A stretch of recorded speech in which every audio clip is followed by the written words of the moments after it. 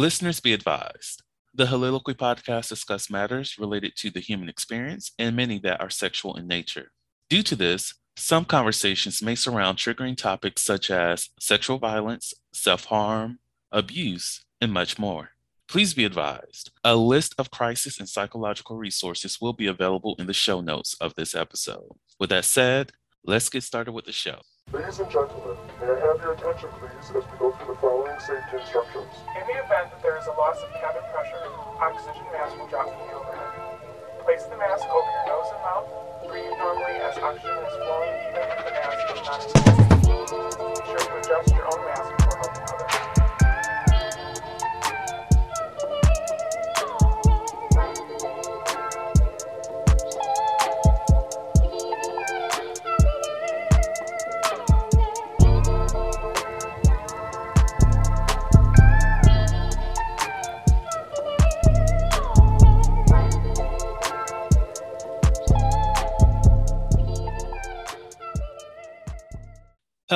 Hello, everyone.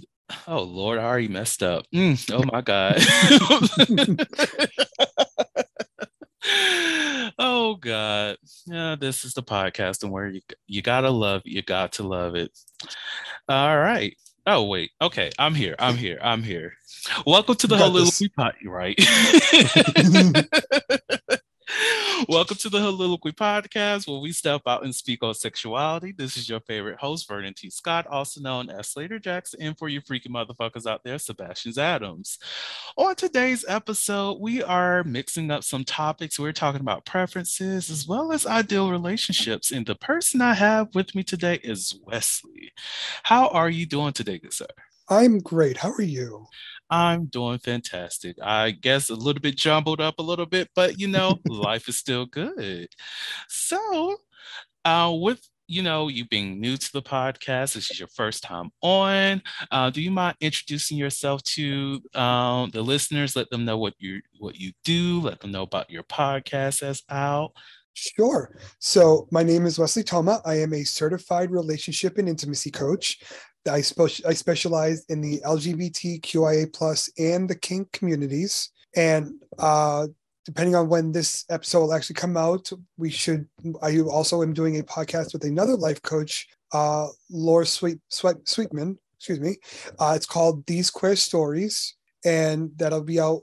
I believe we're going to do once a week, and that's going to basically be stories about queer, coming out as queer and living our lives queer and just kind of helping people be their true authentic selves. Ooh, sounds beautiful.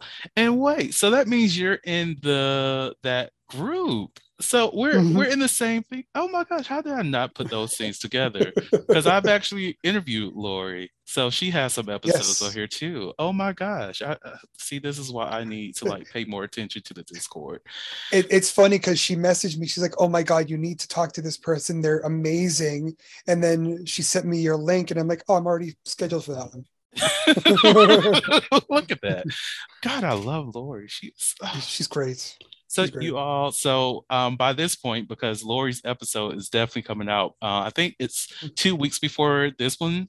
So the listeners would have already listened to her, then they listened to you, and now look, you go mash it together and join them on their platform, listen to their episodes. And I think because this is actually going to be airing in March, and sorry people, it's November right now, technically November. So if you are a fan and you've been around and you know about Hovember, you know what's going on this month. And yes, I am recording. So yes, look at that. That is beautiful. I love it. Okay, so now that we got that out of the way, let's get into the juiciness of this conversation, because I remember in our intake meeting, one of the things that we were talking about is within the kink spectrum, within you meeting with new people, how you match preferences, understanding what their likes, your likes, and having that conversation. What does that look like for somebody who's never been to never engaged in those kind of conversations with the partner, be it outside of kink or incorporating kinks? Well, one thing that I always say is within kink, some of the things we do in kink is I think are very useful for the vanilla world, as we call it, for those normies out there that don't like to have fun when they have sex, I guess. I'm just kidding. Um, We love but vanilla. of course, so a lot of things that we do in kink, and I know I've talked to a lot of kinksters who also agree with this. We are very big on consent. We're very big on communication. We're very big on negotiation. We want to talk through things. I don't. I've been married for 10 years, and I still will negotiate sometimes with my husband. We just opened our relationship recently, and anybody I meet with, I'm having a negotiation, whether we're doing a kink scene or we're just gonna get naked and have fun. I'm gonna negotiate, and a lot of people find that very surprising. When I'm like, no, I don't want to just jump into bed and have sex. I want to know what you want, what are not good to go, what are you not going to do, what are the hard stops, and I want to know what it's going to look like when we're done. Like, are you gonna fuck them and flee, or are we gonna talk and cuddle? Like, I want to know this stuff ahead of time so I can prepare for it. Exactly. And like I even find that in whenever I engage with people outside of kink relationships, is that like just having that conversation, like what are your likes, what do you like to do during sex, and the only thing that they can say is like their sexual position, sexual role, or something like that. But I'm like, okay, outside of that, what are some of the things that you like to do to other people, as well as what do you want done to you? Because I want this engagement that we're in to be mutually pleasurable, because I don't want you to feel as though that you're left out, and I'm definitely not going to meet up if I'm going to be left out. I'm just being real. Like I want to make sure that by the end of this exchange we both walk away feeling satisfied.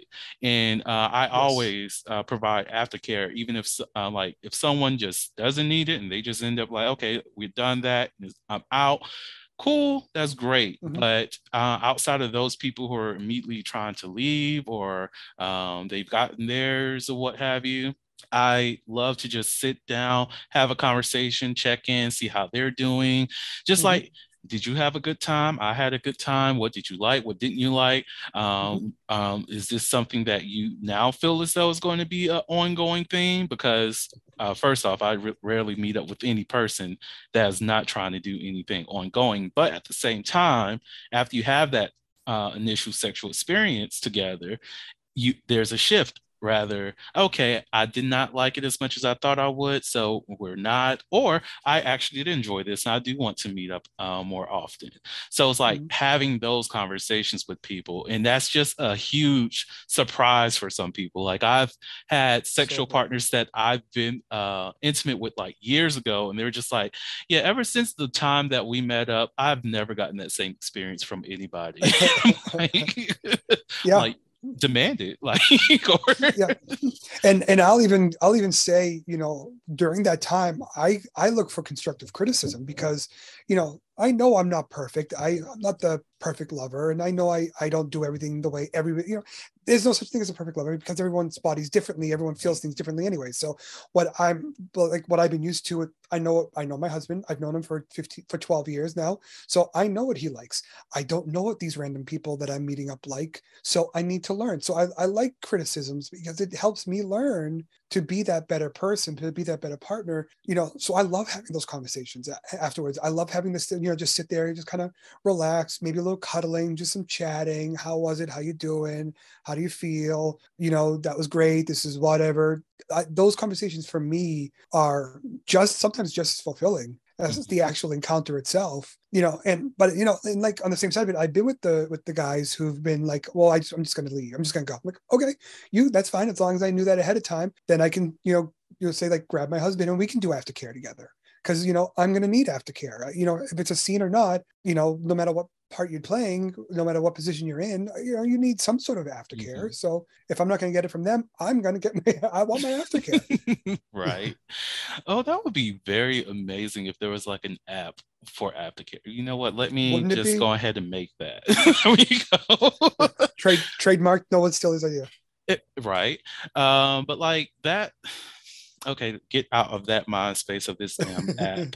But like, those kind of conversations are definitely needed. And like, I really do hate that there's like people go into sexual spaces without pretext, without Mm-hmm. understanding what people really want to do. Like the thing that really pisses me off is whenever I hear somebody say that, oh, they've been fucking all this time. They supposed to know what to do. They should know what to do. And I'm like, I don't know your body. Yeah. I'm just meeting you. Like, yes, because of my educational background, because of my experiences with other people, I do know the majority of like erogenous zones on people. But at the same time, I don't know if this erogenous zone is going to turn you on or not. If you have a traumatic response because of this, like I need to know these things. Like Mm-hmm. there was a podcaster that I was speaking to named Mill, and she was like, there was a point in time she did not like it when her sexual partner slapped her on her ass because of some of the abuse that she's experienced in her Mm-hmm. past. So it's like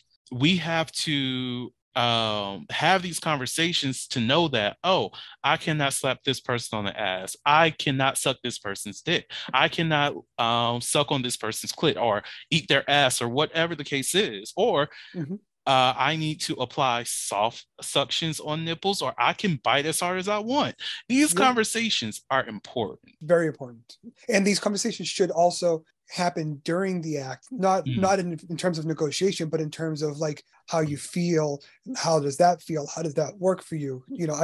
Because just like you were saying, I enjoy oral sex. I enjoy giving. I enjoy receiving. I particularly enjoy giving, and I've had partners where you play with the tip and you suck on the tip a little bit, and they love that. And I've had partners that are like, that's just too sensitive for them, and it's not like I don't know what I'm doing. It's just, like you said, every body is different, and if I just kept doing that and I wasn't told, or I wasn't told ahead of time, I'm not going to know better, and you're going to have a bad experience, and I don't want you to have a bad experience, and you shouldn't have a bad experience. Like that triggered a memory of a former sexual partner of mine who lives in Atlanta that every now and again when I do visit, I do meet up with this person. And I'm not a huge fan of sucking dick, but I would do it for certain people. Most definitely, like if there's a pretty dick and like this person actually does have a pretty dick, I'm just like, yes, I will do that for you.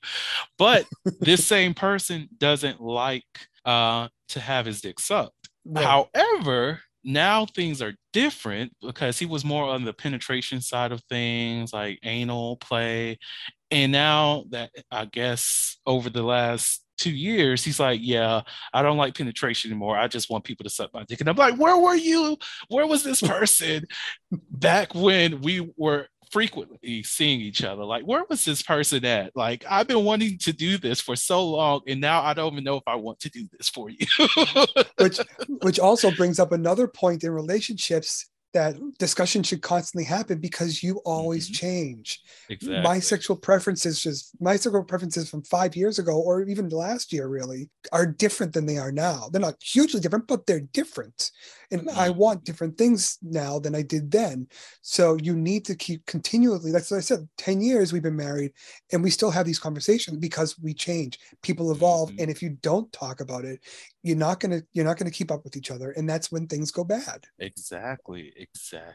Another thing that we did talk about, I think I brought this one up, was compromising in relationships, because I know for myself, I don't believe in compromising, but I do believe in negotiating and having these conversations, because for me, compromise requires sacrifice, but you can easily agree on different things. Like, okay, if that's what you want to do, I'm comfortable with that. Enjoy what you want to do. I just don't have to be a part of that. But making or having someone sacrifice something or reduce their capacity of experiencing themselves in a full and whole way seems damaging, like it would damage the relationship eventually.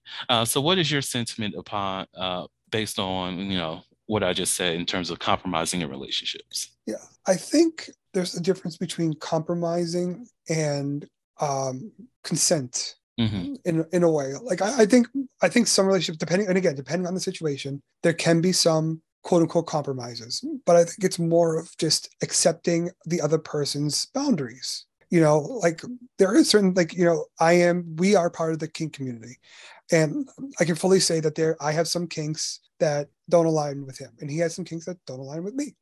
And I don't feel like I'm compromising because we haven't done those things, but at the same time, when we do those things, I know that, we're making the effort for the other person because they enjoy it. So I see it as more of like boundaries. Like I know there are certain things there are hard stops that I would like to do, but I know I can't do that.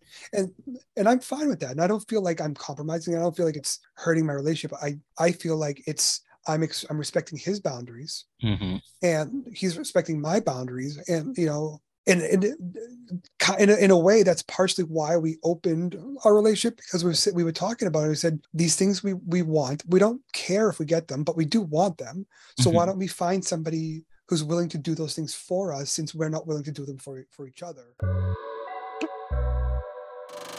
The Soliloquy podcast focuses on the variability of sexual expression. When it comes to sexual expression, we often depend on pornography to illustrate how one must perform sexually. For those who have not learned this by now, the stuff you see in porn is not real. Pornography provides a singular perspective of sexual expression that is not often the reality we see during our own sexual encounters. The Soliloquy podcast is a conversation that takes you outside of the compressed box of what many know about sex. Some of the topics we discuss includes kinks, condom usage, status disclosure, and past sexual experiences. The Soliloquy podcast steps out on sexual norms and recognizes that the norm is not the only normal. Subscribe today and join the conversation. Why don't we find somebody who's willing to do those things for us, since we're not willing to do them for each other, and let somebody who does enjoy that stuff do that stuff. So, so I don't have to, so he doesn't have to. Exactly. So you mentioned that B word. I'm not talking about bitch, but we love a bad bitch. We always love a bad bitch. Who doesn't? Boundaries. So of course, within relationships, boundaries are important. It's definitely important to respect your partner's boundary, and for your partner to respect your boundaries. Boundaries are necessary regardless of what the relationship is, be it family members, friends, co-workers, your intimate partners, children. Boundaries are important, and respecting them regardless of who the person may be is just as important. So how does one set a healthy boundary? That's a tough question to answer, only because I think that it's from my experiences, it's partner to partner. I think the best blanket answer to give would be set the boundaries that you're both comfortable with, and be as honest and open as you can. Because if you're not, then there's a potential of not setting the boundaries where you need them to be. When you're not truthful with yourself, you can't be truthful with your partner. But what those boundaries are, obviously, it depends from partner to partner, from relationship to relationship, from day to day. But I think ultimately, as long as you can be truthful to you, and you can be open and honest, and trust each other. Trust each other to accept each other's limitations and not judge each other, then you can set whatever boundaries you need to. And I don't think it's going to be, I don't believe it would ever be an issue. I agree. And I think most definitely with boundaries and just a boundary conversations, that's another phase of communication and understanding how to communicate with your partner and with those people that you involve yourself with, and also recognizing that boundaries do change. It's not like a brick wall that's never going to go anywhere. Think of it more like Legos. Sometimes you want to dress it up a different way, add this block, take a block away, or make it into a whole nother design. The boundaries are some things that are meant to change. There are a such thing as fixed boundaries, but you also have to understand what those fixed boundaries mean. And also, I will say, in terms of my tip in terms of setting a healthy boundary, is knowing when a boundary is based within an insecurity. And when that boundary is set because there's a lack of trust in your partner too. Because I I get peeved every time I see someone make that comment that, oh, I cannot have my partner going outside looking all fine because I don't want other people to be going after them. And me personally, not to judge those people who do that. Again, look into yourself to see if that's an insecurity or if that's just the way that you want your relationships to be, whatever the case is. But for me, I don't mind if someone is attracted to my partner and they want to date them. I will literally watch them hit on somebody in front of me because I'm just like, oh, this poor child doesn't even know.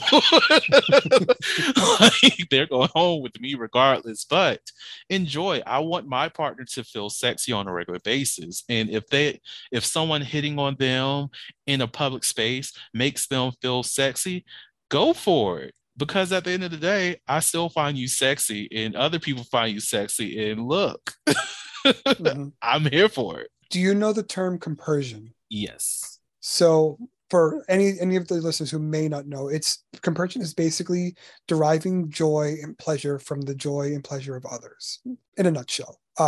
When we first talked about opening up, one of the things we talked about the potential of jealousy because there that could be a thing. I told what I told my husband was that I don't think the jealousy is going to be an issue on my side because the thought of him having fun, whether it's with me or not, the fact of him enjoying himself, having great pleasure, just brings such joy to my heart. Like I can remember when we first opened our relationship, the first person first partner he had that wasn't me. I was so elated for him. I felt so good. And then the partner left and I talked to him, like, tell me all about it. I want to hear about your great time. And, I've got such joy from it. And I think there's a lot of people out there that can learn that trait. Like you said, there are people that I don't want my partner going out all sexy looking because I don't want people looking at, fuck it, that's your partner they're looking at. You should be proud and you should let them be proud to be who they are. And you should be proud that you get to that partner is your partner and you get to be with them, embrace the joy, embrace the compliments, embrace the happiness. And don't let it sour you because what's going to happen if it sours you? It's going to eventually sour the relationship. It's going to end the relationship, and that the partner's just going to go with somebody who's going to treat them differently or not feel so negatively. And it's like nobody wins. Really, nobody wins in those situations when you're being jealous. Exactly. Now, I think that's the saddest part of it is that no one really wins because these streets are crazy for one. Like, oh my God.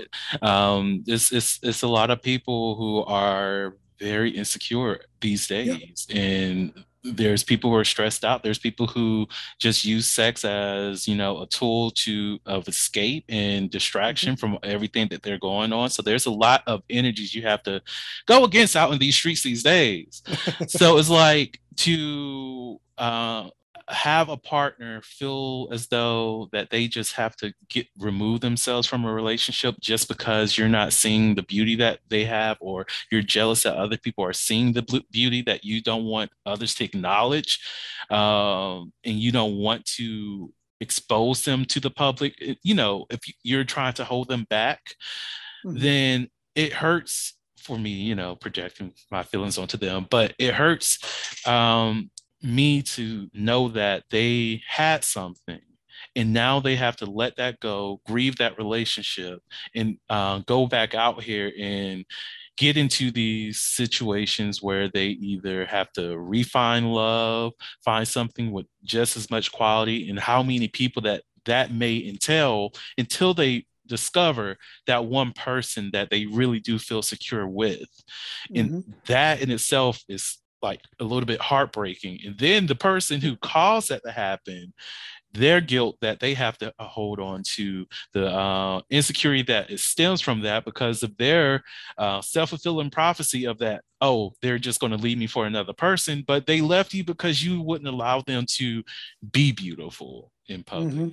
You wouldn't allow them to exist without having to bear the weight of your jealousy. So at the end of the day, yeah, you were the main reason why they left, but now you're grieving and feeling guilty of that relationship. And what else were they supposed to do? Yeah. And I mean, there's no way of knowing, but that could have been potentially the love of your life. Mm-hmm. Had you just had a little bit more compersion, a little bit less, insecurity. And I get it. Insecurity it's a big deal. I have insecurities too. I think everyone does. But it's about how you let them control you. And if you let them ruin good things, who knows what that could have been, Mm-hmm. Like I remember telling one of my former students, well, he was a staff member. He was working under me. He was in this mindset because there was this young lady who broke his heart. She like slept with his friend, and he really loved this girl and whatnot. And I told him like, I understand your pain. I understand the hurt that you're feeling because of this act, but that woman, because his mindset is that, oh, I need to go out here and dog these bitches because these bitches is dogging me. So Mm-hmm. I pretty much was like, look, if you continue on that with that mindset and you go out here and you believe that every woman that you encounter is going to be that same person, that woman who hurt you, and you're so focused on dogging them and dogging them and dogging them, you're going to get to this one young lady who's going to put up with everything that you're doing, want to work things out, want to be with you, want to love you, and show you that I'm not that woman who hurt you. That it's going to come to a point where she's broken and leave you. And that's when you realize that this was the one person that you always wanted, but she's Mm-hmm. no longer going to be comfortable or trust you enough because of the actions that you put her through. And no one can be at fault other than yourself because you wanted to treat her like the woman that hurt you. And just having that conversation made him realize that maybe I probably shouldn't operate in the space of hurt. Yeah, I can tell you a story, and this is kind of a story that I usually give with some advice. Mm-hmm. When I first met my husband, he had recently come out of a very abusive style relationship. I don't, it wasn't physically abusive, but it was a very abusive relationship. So he had some certain mindsets about how people treat him, or how he should be treated, or how people react to certain things. And so when we first started dating, I would say something or I would do something, and he would say, well, most people do this or most people do that. And this is thankfully we could communicate, because we were able to figure out that it was his ex who caused them to have these feelings. And, I would constantly be like, I'm not him. I'm not him. I'm not going to treat you like he did. Not everyone is like that. Yes, there are people like that, and he's not the only one, but I'm not, and so the advice I usually give with that is communication is so important, because had we not had that communication, had we not been able to have those communications, he'd keep a mindset that, when I did certain things, I meant it this way. And then it would, my dream life would have been destroyed because we couldn't talk to each other, because of past injuries. And on top of that, those people who sit there, and it's like your friend who says, well, she dogged me, so all these women dog and whatever, he's going to pass that on to whatever woman he's with. And that it's like a constant never ending cycle of damage and abuse and insecurities that builds and builds and builds. So you're not just hurting you, you're not just hurting your partner, you're hurting other people too. So don't, it's kind of like they say when something that I had to learn, being, a white guy, we perpetuate a lot of hate as white people. And it's not, I don't do it on purpose, but I know my family and I know where we come from. And I had to accept the fact that, I can perpetuate certain things because of my background. And I had to do everything I could to not be that person. So I kind of, in this kind of a similar vein, it's the same thing. It's like, get past those ideas of the way it should be and get into the ideas of where it needs to be. Yes. And I think that's a good way to tie into the other topic that I wanted to get into, which, because, with the topic of this episode being ideal relationships, you actually mentioned how you don't really like that term of ideal relationships because no relationship is perfect. Because perfect relationships, they really do not exist. They do not. And I definitely do agree with that, because look, things have to be worked on. There's no perfect human being. Therefore, there will never be a perfect relationship. So what is your well, let me just do this. Um, Go off. Like, speak your mind about how perfect relationships do not exist. Rant if Okay. you need to, go all in. You have the floor. All right. Yeah. Like you said, I don't agree with the term perfect relationships. I feel like anything that's considered perfect is flawed just in its perfection. Hmm. I feel like that there's no such thing as perfect. There's no such thing as perfection. There are things that we can perceive as perfect. I definitely don't have the perfect marriage, but I have, in my opinion, a close to perfect marriage for me. Mm-hmm. But that doesn't mean it's a perfect marriage. I'm just content. I'm happy with what it is. So, and it's kind of what goes back, and I keep kind of twisting it into like a slightly political thing. Good. But this goes back into like when I was learning like allyship and DEI, because I'm also very strong in DEI and try to ally as much as I can. One of the things I was taught at the beginning is don't be a good person, be a good-ish person. Good people don't fail. You're gonna fail. Good people are perfect. You're not perfect. Good-ish people make mistakes, learn from their mistakes, and move on. And I think for me, it's the same thing with a relationship. You're not gonna have a perfect relationship. You're gonna make mistakes. The point isn't to not make them. The point is to learn from them and grow from them. Where I don't care how old you are, whether you're 20 or you're 80, you're still learning. You're still growing as a human being. And the second you stop trying to grow and trying to learn and think everything is good as it is when you create this quote unquote perfect relationship in your head. And that's when things start to fall apart. Hmm. And I love that you mentioned that we are constantly growing, regardless of how old you are, you're still growing, you're still learning, you're still educating yourself. Because one of the things that I refuse to do, okay, sometimes I might slip it up and say it, but I try my best not to call myself grown. Like, I'm not trying to say I'm a grown adult. I like to say that I'm a growing adult because I'm still learning. Like, sometimes I am in a room with a lot more older people and I feel like I'm a 4-year-old because I'm just like, why is everybody here 50? Like, come on. Can we? I'm trying to relate with everybody. I love you people. You are very intelligent people, but at the same time, can we can we not make me feel like I'm a child right now? Like, I have degrees on degrees. Can we not make me feel like a child? Yeah. But like those kind of things. But even being in those spaces and learning from these people is showing that I'm still growing, that I'm still moving to a different space than I was yesterday. And to put a cap on that and limit yourself does nothing but hurt you in the end. It keeps you from exposing yourself to a broader sense of what our reality provides of us, a broader sense of what our lives can be, because we decided to just say, oh, I'm done growing, I'm grown, I can do whatever I want, everything is established the way that I know it, and that's it. But guess what? Life still goes on outside of what your perspective is. And sometimes you need to just wake up to the fact that, oh, there's a lot more things. Yesterday, Pluto was a planet. Oh, today it's a dwarf star. Oh, wait, now it's just a dwarf planet. Oh, wait, it might be something else. It's a comet. What? Yeah.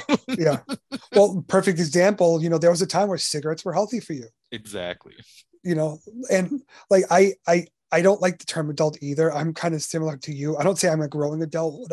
I turned into a verb. I say I'm adulting. Yes. And it's because that's what it is for me. It's not being, I don't think you are. Honestly, I still look at myself as the 12-year-old that doesn't know what the hell he's doing, just in a man's body that has responsibilities and a job. Like I go around my father who's in his 70s and I still feel like the teenager that I was when I was a kid, but then I look at, like I have a niece that just graduated college and I remember the day she was friggin' born, so it's like, growing up, I realized it's what you end up realizing, like your parents didn't know everything, even though you thought they did. They were learning as they went too. So that's normal. So yeah, I use the term adulting. And I think, like I said, you're always learning, because when you look at like bigotry and hypocrisy and ignorance, those are the people who stop trying to learn. Those are the people who stop trying to grow. They shut themselves off to growth, and that's what stems, and that's what creates that. Yes, and I'm glad that you mentioned that, because the first thing that came to my mind was tradition. And not that I don't like the term, or I don't like traditions, like traditional like behaviors, events, and things like that, but I hate whenever I'm in like a place of work and we're just like, oh, this is just a tradition. But I'm just like, why can we not find an innovative way to embrace this tradition and still be inclusive of everybody, make sure that our voices are heard, to make sure that we're up to standard with a lot of things. Like, we don't have to stick to the traditional thing. That is just putting a cap on it. Like, how can we, like, if there's a festival, a traditional festival, that's great. We can do that. But when it comes to human behavior and we're trying to say, oh, this is the tradition, humans change every single day. Like, we evolve every single day. Like, our genetic code changes with everything that we do on every single day. So why should we try to make human behavior fit into one box? Yeah, I hate when people say, oh, well, he's from a different time, or she's from a different time. Like, that's bullshit, you know. And there was a time when I believed that, but that was when I was young and ignorant and stupid. Now that I'm older and I'm the age of these people who are from a different time, I realize, like, people I know and people I associate with are willing to learn, are willing to grow. That doesn't make sense. And here's another good example. Before life coaching, you know, in another life, I worked in a tech company, and one of the things I was trying to do was promote the change of language. Because for those who don't know anything about the tech world, there's a lot of very problematic language derived from the tech world that kind of came up from the beginning, you know, terms that they're not comfortable, at least for me, and they're not comfortable for a lot of time. And even out of tech world, if it's anything, that's a perfect example is, you know, when you whitelist or blacklist something, it's a very, you know, blacklist is bad, whitelist is good. And that came from, you know, racism and slavery and all that stuff in the past. That's where those terms derive from. So I was trying to work with my company, say, hey, let's change some of these terms. You know, white hat hackers, black hat hackers, you know, whitelist, blacklist. You know, we use a term when you talk about, you know, not as much anymore because hardware is different. But when you look at a computer, at one time you would have the master hard drive and a slave hard drive. And, you know, like these, and even now when you talk about certain groups getting together, they're tribes. And, you know, you have a tribal chief. And, you know, it's like, so there's a lot of this very appropriated language.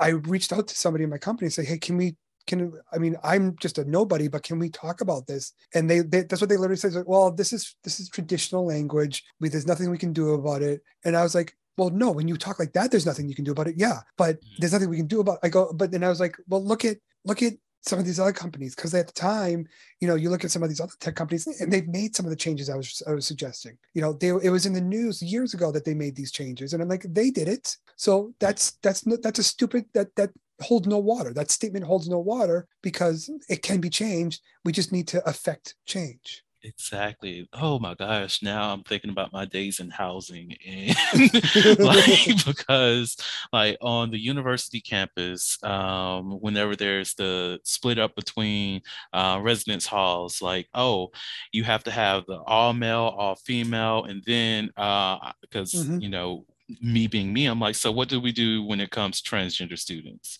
Well, you know, I don't, it's like, but you know, there's a possibility that this can happen, right? Like, why don't we just make gender neutral resident halls throughout the entire campus? I get that, oh, the parents are going to be wild and upset because they think their kids are going to have sex. Their kids are having sex now. Like, they're fucking, okay? Your kids are fucking. There we go. The case is closed. Your daughter almost came back pregnant, but luckily at the time, as well in the state, in that city that I was in, she can get an abortion for $400. She's good. She's good. Okay. It gets even more. This. Yeah, it gets even more confusing when you throw the non-binary people into the mix too, because then where do they live? Exactly. So I'm like, can we just not do these? Can we not play these games? Like, yeah. Oh my gosh. Yeah. Anyways, before I go into my higher ed rant, because there's a lot of issues with higher ed that I need to get off my chest, but that comes someday. Another show. Oh, another show. um, you mentioned it a little bit earlier on in the conversation. I'm bringing Mm-hmm. it back because we were talking about preferences and then also negotiations Mm-hmm. of those preferences, but relationships themselves also Mm-hmm. change over time. What are some of the things I know, like most definitely with you opening up your relationship with your husband, and then like even with some of the clients that you've seen, Mm-hmm. what are some of the changes that you've noticed that some people have experienced, expressed to you, or you've experienced in terms of like where they were before and where they are today? Yeah. So without giving too much away from about clients, because obviously I don't want to Yeah. give too much away. I'll give an example from my life. Because and this is something I like tell people because as a coach, I coach from experience. Mm-hmm. I want people to understand that it's like, yes, I coach to the LGBTQIA plus and the kink communities. I coach to them because I'm part of them. I understand them and I've been there. And I'm very, I sometimes will do sex education as well. And when I do that, I'm very strong on negotiation and consent. And that's because that's something that I know, because that's something I personally had to learn myself. When I first met my husband, I come from a very, very white, very Republican family who never talked about their feelings. And if you went to a therapist, you were weak. This is the mindset we had. I'm sorry. So I've grown up. Luckily, I've gotten out of it. But yeah, so when I met him, that was kind of where my mind was. He's very different than that. He's he's more like a socialist, and he's like Greenpeace, and capitalism is terrible, and all cops are bad, and this is who he was, and this is everything that I was like, this is not me. But through being with him, and he taught me to communicate. Mm-hmm. Because I didn't know how to do it. I didn't know how to communicate. He taught me how to communicate. Or I shouldn't say taught me, but he allowed me to be comfortable and truthful and honest with myself, so I could be comfortable, truthful, and honest with him. Mm-hmm. And he did it in a way that was judgment free. So because of him, I learned communication. I learned the idea that it's constant. It's not just like you do it once and it's over. It's daily, sometimes hourly, and because of him, like when we first met, we were both very vanilla. We had ideas of kink, but we were very vanilla. But because we gained that comfort and that judgment-free zone with each other so well, we were comfortable and willing enough to say, hey, these are some things I've been wanting to try for a while. How do you feel? Let's try it. Now we're fully into the kink community, and that's something that I learned while being with him, and when I became a life coach, it was honestly, and I will say this, I say this in pretty much every interview, and I'll say it to the day I die. The only reason I feel like I can do what I do is because he showed me what it was like to be, to do it correctly. And he kind of brought me into the light and kind of nurtured me to help me grow. So I say all that to say, coming from a very white, very Republican background, that therapy was weakness. I love a good cry now, and yes. I can learn. I've learned from my past. I've learned from my upbringing, and I've become a better person because of it. And not because of my upbringing, but because of my learning. Actually, no, I'll rephrase that. I think I have become a better person from my upbringing because I learned what I don't want to be from my upbringing. I look at my parents, and I look at my family. I think I never want to be that just like that. I want to be better. So yeah, I think I did learn from that.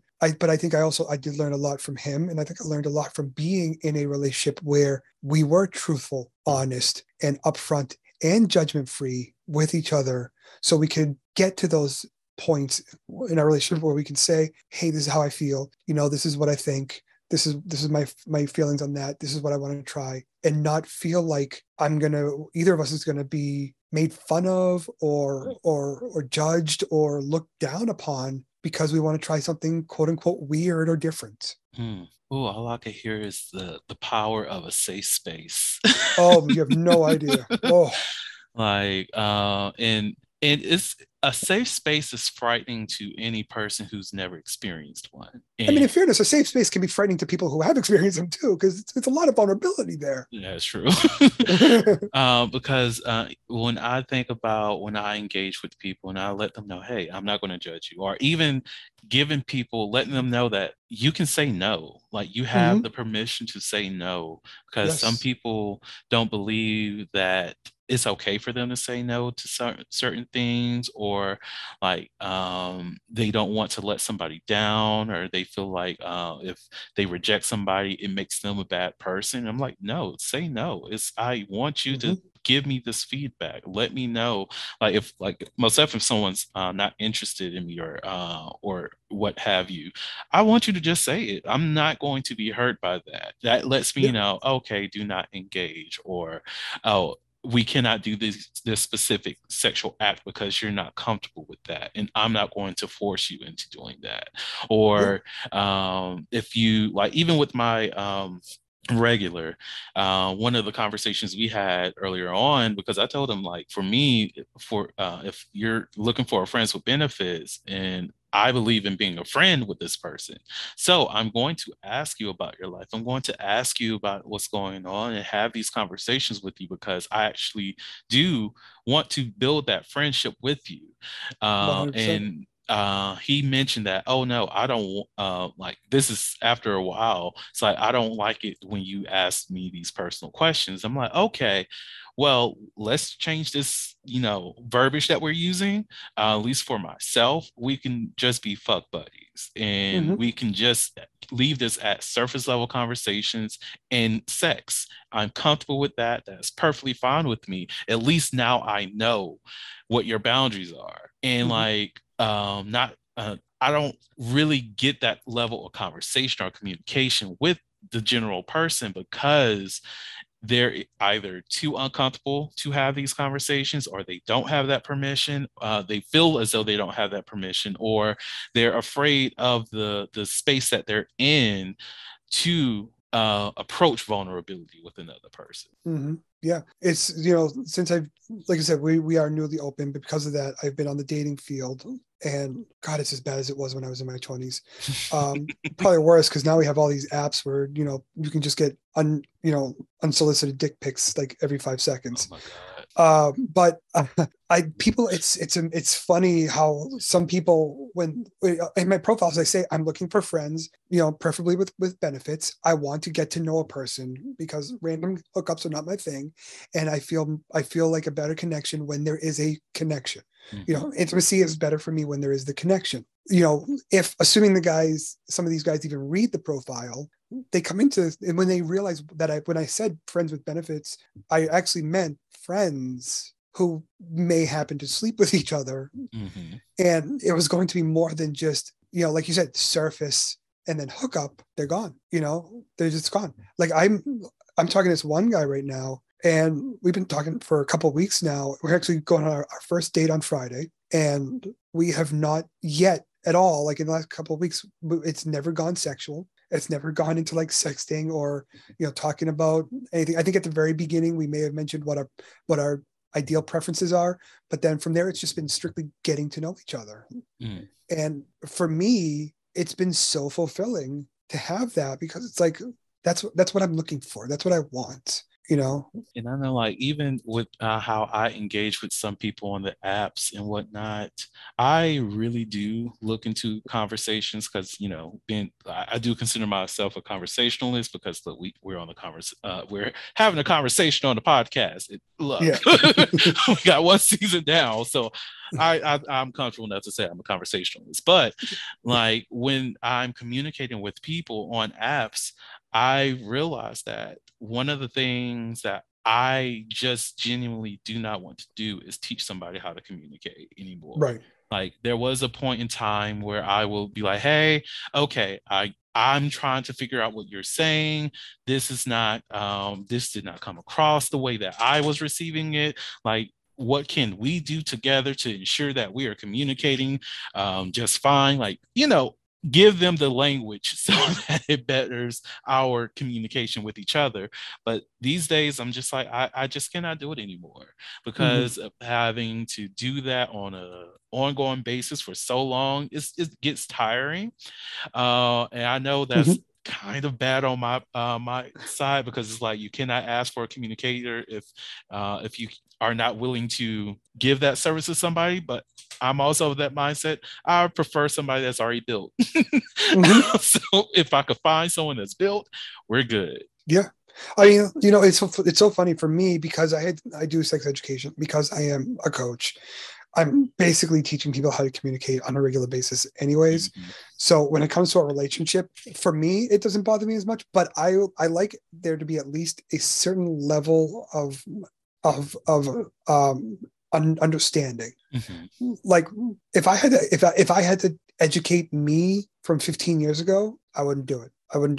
But if I could find someone who has a base understanding that I can work off of, I'm happy to do it. And I think, well, to bring it back to relationships, I think when it comes to relationships, if you find that person that you communicate with, sometimes it is worth going the extra mile to kind of fill in those gaps. But, you know, you're not going to have those relationships if you're coming from different areas, different places, completely different places. And, you know, you're basically starting from scratch. That person still has a lot of learning to do, and they can do it, but they maybe need to find a better way to do it than who they're partnering with at the time. I definitely agree with you there. Like, most definitely with like the base level. Oh, we're good. It's like for me, like one of the things I'm doing my best to control is having to bring work home, and anything that makes me feel as though I'm working, I don't want to partake in it. So it's like, even whenever one of the things I love to ask people is, how are you? And see how they respond. And it's not like if they respond good, well, whatever, that's not the purpose of me doing that. It's to see if they are willing to further that conversation forward. Are they willing to ask me about myself too? Are they willing to build on, like if I ask them, what are their interests outside of sex? Because I don't want to just jump into that, even though most people, when they ask me this question, because I will ask them, like they'll ask, what are you into? I'm like, are you asking generally or sexually? Sometimes they say both, sometimes they explicitly say sex, or they just say generally. But whenever I ask people that, it's giving me an opportunity to dive into their interests, to see what they like about those interests. What is, why are they into those things? When was the last time they were able to partake in that? If they're a traveler, what places did you go to? Like, let's build this conversation so that I get to know you and you have information about me too, that we can get to know each other. But sometimes it doesn't even get to that point. Like sometimes somebody might just say, oh, I'm good. And I'm like, okay, that's great to know. So what are you up to? And if they're just like a one-word response at that point, I'm just like, okay, well, it was nice chatting. And I'm going on to some other kind of conversation. Oh yeah, I start anytime I start any conversation on these apps just with how's it going, and that is kind of to see how they respond. Most of the time, you get a not bad or good in you, and that's usually like the base. That's like the bare minimum I'm looking for.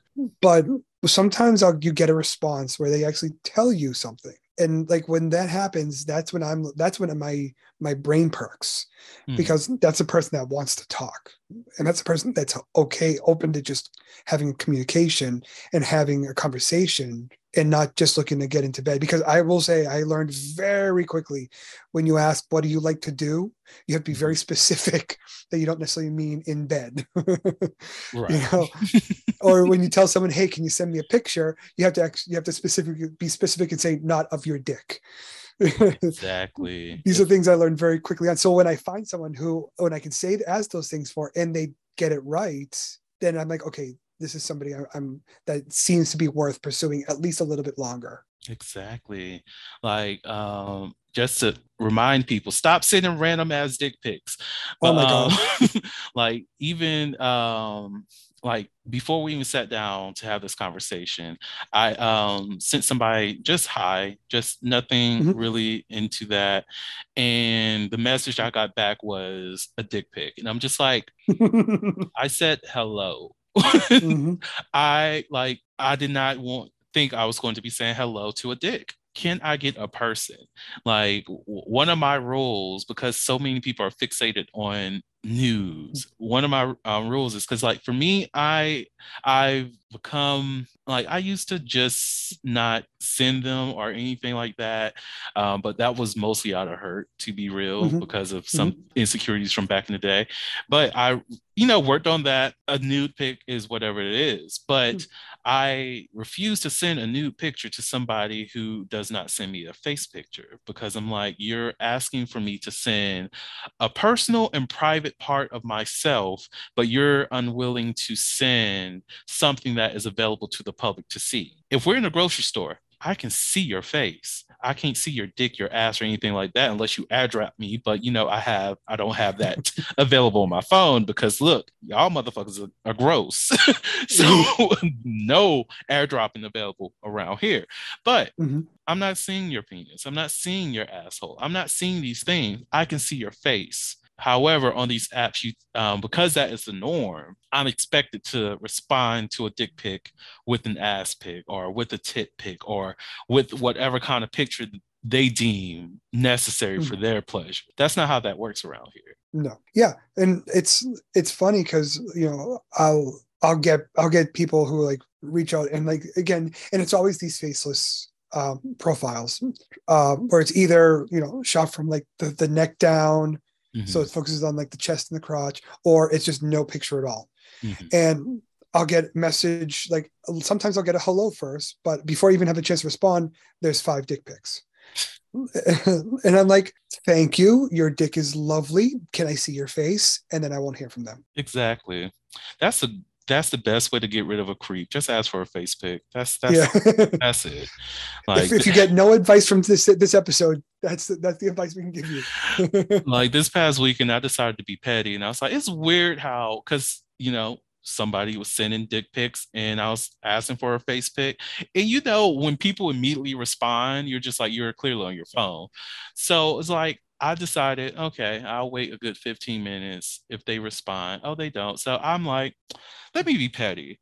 So I was like, it's weird how when you ask for a face pic, people instantly disappear. And then they're like, oh no, I was at work, blah, blah, blah, blah. You cool with sending the nude? I was like, no, I already told you I need a Yeah. face pic. Glad to know that struck a nerve. Yeah. Oh God. People are I want to see this head before you see that head. right. But I will admit, I do like a good torso photo. I really do. I mean, who But doesn't like a good 6-pack? I'm a body lover. So it's like Me too. regardless of what it is, like my exception, because some people are very DL and all this other stuff. I'm like, okay, if you can send me a body pic, I don't really care what size you are, because I like all sizes. So it's Mm-hmm. like if I have a physical reaction or arousal from the body pic that you send me, we can meet up. But still don't ask for that nude, because you're not getting that without a face. Yeah, I'm all fine for seeing the profiles without the faces in it. I get being discreet. I get it. It's fine. But when we're in private DMs, I'm not gonna. What am I gonna do? Go in and just post your photo. I met this person on Grindr, and this is what they look like. Come on. Right. I'm like, we're in 2022. People are not outing people like that anymore. Then I had to tell somebody, like, the only people that I know, that I've seen online that have been outed were people who either abused somebody, lied about their Mhm. status, and they ended up catching something. That's the only Mhm. time someone's ever been outed, or if it was a woman. Only Mhm. time. But Mhm. I'm like, most of the people that I've experienced online, offline, who were talking about anybody's business, those were the only reasons. Like, and I'm Yeah. like, I don't care enough to post about our interactions online, because one, I don't care for like, of course, I'm on the podcast talk about my sex life all the time, but they don't even know exactly who the fuck I'm fucking. Yeah. Yeah. They don't need to. Not at all. Not one damn. No. But anyways, We are running out of time, so I'm going to do one never have I ever before we end Okay. this episode. So, never have I ever had sex without any kissing involved. I have never done that. Really? Really? I came close once, but it was one of those fuck 'em and flee type of situations. He specifically said, I don't do kissing. He's like, I just don't do it. I'm like, oh, okay, I get it. It can be very intimate. But we never got together. So I'm very much I'm a tactile person myself. Like I need to kiss, I need to cuddle, I need to caress, I need to touch, I need to smell. These are things that I need to enjoy myself. So yeah, no, I've never done that. I don't think I ever want to either, to be honest. I have.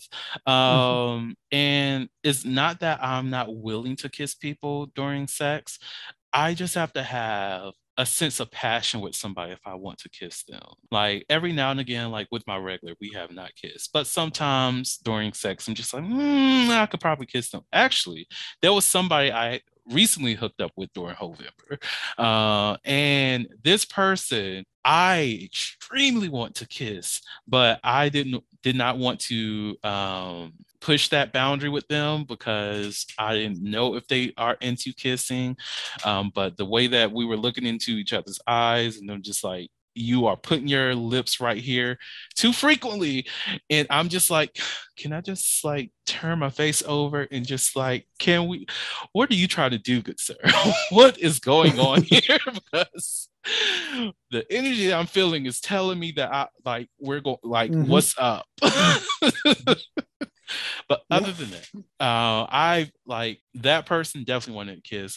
There's people in the past that I've made out with during sex and things like that, but I'll say a majority of my sexual experiences without kissing. And you know what? To put a little bow on the episode, that's why you need to negotiate. I agree. Good point. Well, now that the episode is over, Wesley, do you have any last words that you would like to share with the audience before I close this out? Just don't. I live by the Wheaton rule, which is don't be a dick. I think everybody can learn from that, but I think also on top of that, trust yourself, trust your feelings, and trust your partners. Not everyone is perfect. Not everyone's going to be perfect. Nobody's perfect. We know that. We already talked about that. We're gonna make mistakes. It's okay. Don't let it bother you. Learn from it. Give yourself the grace. Give your partner the grace to make a mistake and to learn from those mistakes and then grow from it. Absorb that message, everyone. Wesley, thank you so much for being on the podcast. I greatly appreciate you. And to the audience, thank you all so much for listening to the Soliloquy podcast, where we step out and speak on sexuality. And just in case no one else told you this today, you are beautiful, you are worthy of happiness and joy, you are enough and then some. You may not live up to the expectations of others, but that is okay. You are only required to walk in your own shoes. May each day you live lead you towards abundance. With that said, love you all and see you next episode. Bye. Thank you for listening to the Soliloquy podcast, where we step out and speak on sexuality. You can subscribe to the podcast through your favorite podcasting app and find us on the web at www.soliloquy.com. That's www.heauxliloquy.com. Share the podcast with your friends and join the conversation.